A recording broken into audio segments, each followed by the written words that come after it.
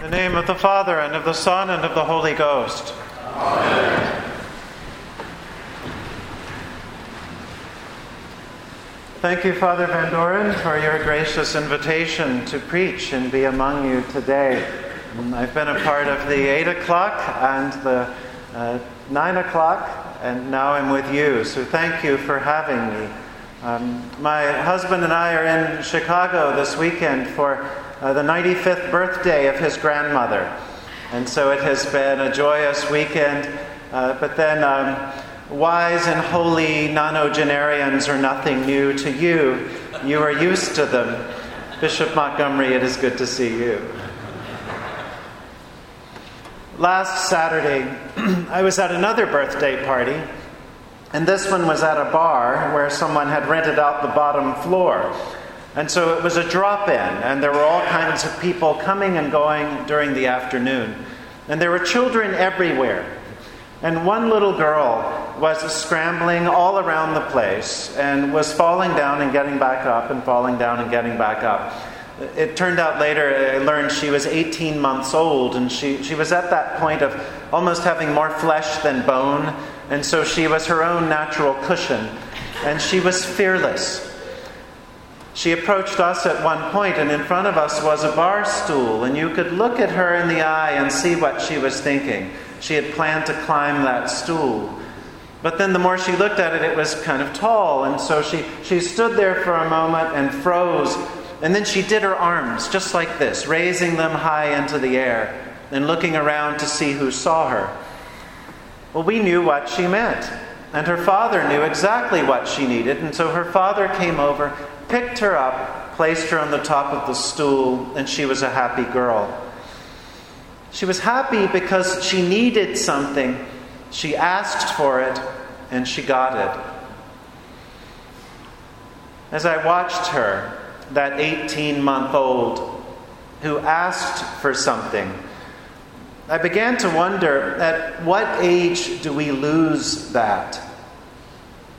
When is it that we learn somehow that we should not ask for help? It's as though we're taught in a subtle and quiet way, usually without words, but we pick it up, sure enough, that we should be big enough now to do it ourselves. And so many of us carry that with us the rest of our lives. We do it ourselves. We've got this, thank you very much. No help needed. One of the reasons I love today's gospel passage is because it introduces us to someone who asks for help. But in order for him to ask for help, he has to go through a lot of internal and external conversation. There's a lot of resistance there, surely. We're told that Jairus is a leader in the synagogue. And just that sentence alone tells us a world of information. Jairus was a leader. He was well known and probably successful in whatever he did. He would have been like those people we look up to, that sort of person who you want running stewardship or running the bazaar, because you know they're going to get it done. They know how to appoint the right people. They know how to run a committee meeting. They get things done, and often, as we know, to get things done, that means one has to do it oneself if one wants it done right. Jairus was that sort of person. But then something happens that changes all of that. It turns it upside down. Jairus' little girl is sick. They're whispering that she's so sick she might die. And so suddenly Jairus is in a whole new place. He's in a place where he's out of resources and out of ideas. There are no more options for him. He can't control things. He can't manage them. He can't direct them. He can't fix it. He can't persuade. All he can do is ask for help. And so he asks Jesus for help. He asks God for help. And in that asking, help comes, but also comes healing. This story of Jairus has a happy ending. but it's exactly the sort of story from the Bible I often worry about us reading in church and then just letting it sit there. It's the kind of story that television preachers will pick up and run with, then suggest that if we simply have enough faith, then healing comes. It's as easy as that. One leads to the other always and forever. If a young parent with a sick child came to visit me in my office, I don't think I would read them the story of Jairus, because I would worry that it might lead them down the wrong road. It might give false hope. We all know that the world doesn't work that easily, as we see and hear on television and elsewhere. Sometimes healing brings a cure. Sometimes healing brings a miracle, and everything is new and better than it ever was before. But now perhaps is a good time for us to think about what healing really is. If you recall, healing has to do with God's bringing things into wholeness, with God's making shalom, this deep, whole peace that makes everything all right. Sometimes healing involves a cure, but not always. Sometimes healing involves death. There's a whole spectrum for healing. At one end is healing into death, which, of course, for Christians means healing into new life again. But all along the way, there are little and large healings. Some are miraculous, some we can't see coming, some we pray like mad for. And then others happen because we have followed the doctor's advice. We have done the next smart thing. We've asked for help. A woman in my parish recently was diagnosed with a tear somehow in the back of her eye. It was a scary situation for a 75-year-old woman, and it meant that she might go blind in that eye. She listened to her doctors, she got advice, and she went for a procedure that inserted a tiny little air bubble in there somehow. And the bubble found its way to the tear, covered the hole, vision was restored. That's an absolute miracle. But it was a miracle made, yes, through prayer, but also through going to the doctor and following proper medical procedures. And so healing happens through prayer, yes. Through medicine, yes. But healing in today's gospel also happens through this very mundane, quotidian way of asking for help. Asking for help involves risk. We thought about that a tad when we were thinking of Jairus earlier, but we can think more deeply as we imagine Jairus risking all sorts of things to ask for help. He would have risked his reputation among the other leaders. He would have risked the ridicule of his family and all those who looked up to him. He would have risked his own sense of self-reliance. And yet Jairus asks for help and he receives healing. He receives healing for his daughter. That's the obvious part. But there's more if we look around the edges in the gospel story, because healing expands outward. It's like throwing a pebble in a stream or in a still pond, and the ripples just keep spreading outward. Jairus himself is healed in a new way. His friends and family find healing. All those who hear of the event are healed in some way. Even us today, so long away from this original story, can find healing in its promise and its hope. When I think of this kind of outward expanding power of healing, I think especially of a parishioner named Mary Beth. When I first arrived at All Souls, she had recently received a diagnosis of cancer. When she received that diagnosis, she could make a decision. She could keep it to herself and never tell anyone and be strong and suffer quietly. Or she could begin asking for help. That's what she did. She asked for help from medical professionals. She asked for help from friends. As she continued to navigate that disease for the next 5 or 6 years, others were brought into her circle. Mary Beth was a middle-aged woman who had never married. The only family she had were distant cousins. And so she created a new family around her by asking people to take her to the doctor, to drive her to chemotherapy, to do this or do that. And so the healing began then. She had good days and better days, but we began to see healing in the community of people around her, as people who might have been a little quiet and around the edge of the church community suddenly had something to do, and it empowered them to live out their faith in a whole new way.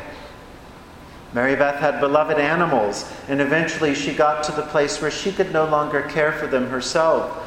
She asked for help, and she found 2 families that took her dog and one her bird. And these families then were blessed and enriched by having these loved animals. The healing continued. Friends responded to the situation. The church rose to the occasion. Oh, and then there's her priest, me. With me, Mary Beth blessed me with conversations that most of us only dream about in seminary. Those sorts of conversations we hope people will ask us about, but they rarely do. I would visit Mary Beth, and I knew I had to be on my game because I didn't know what she might ask. One day she asked what I thought heaven was like. And when I said something, she said, "No, really, what do you think?" Another time she told me she was worried about dying and going to heaven because she was still angry at her father who had died years earlier. And what would she say to him if she saw him in heaven? On and on our conversations went. They deepened me. They brought me a kind of healing, and they continue to guide me as I work and live and move along parishioners. Healing is like that. It comes from a place of asking, a place of humility, but then it expands outward and it creates a community of generosity. That's what we hear about in the first 2 scripture readings today.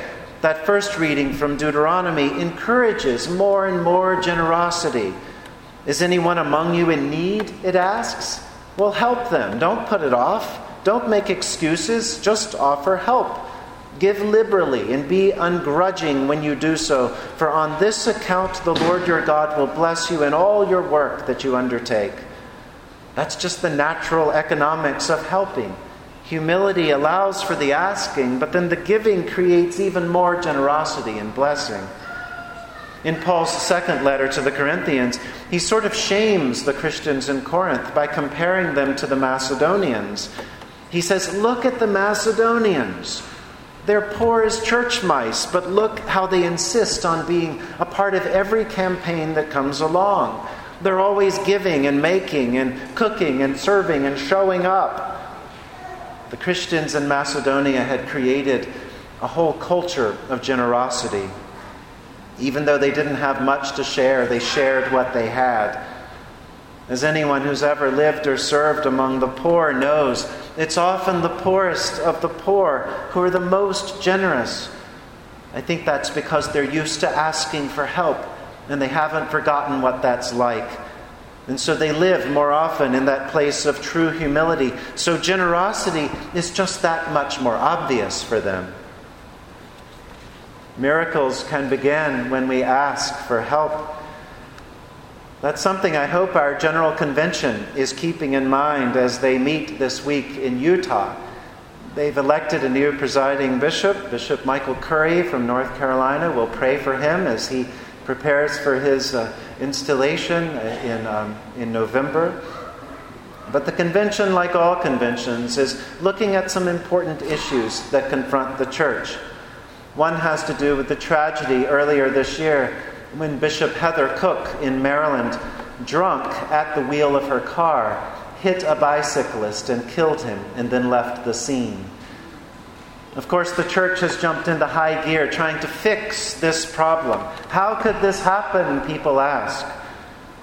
And so new rules, new guidelines, new processes will probably flow out of this General Convention as they hear the recommendations of a special task force, as delegates pray and think and work together about this important issue. But I hope they'll also listen to other people. People among us, in our churches, in our social halls and basements, in our pews and in our pulpits, people who are walking miracles of sobriety and serenity because they asked for help. The power to deal with addiction comes first by admitting powerlessness. And there are groups of people in recovery that are places of generosity. They're eager and ready to help others. Often these communities have known what it is to lose everything. They've been broken and defeated, but now they know what it is to rise again as a community of generosity. It begins in humility by asking for help. But then before you know it, people are around offering that help, creating a whole culture of generous and good. There's celebration in the air this weekend and next. This weekend, many of us are celebrating marriage equality. Many are celebrating LGBT pride in Chicago and New York and elsewhere. And the next weekend, it's Independence Day. It's only natural that we celebrate and give thanks to God for those places in our lives that are strong and powerful. That's natural and good that we thank God. But also, I pray that mindful of Jairus, we also might lift up to God those weak places within each of us, those places of weakness in our own lives and in our communities, those places that need healing. Healing around race, healing around violence, around families, around how we live together, how we encourage the young, how we age together. On and on our list could go. Those places where we need God's healing Spirit to make us new. May the Spirit enable us always to ask for help, to reveal our deficiencies and our inability to fix everything and control everything. And may we encourage communities of generosity, so that we might be a part of God's healing and resurrecting love. In the name of God, Father, Son, and Holy Spirit. Amen.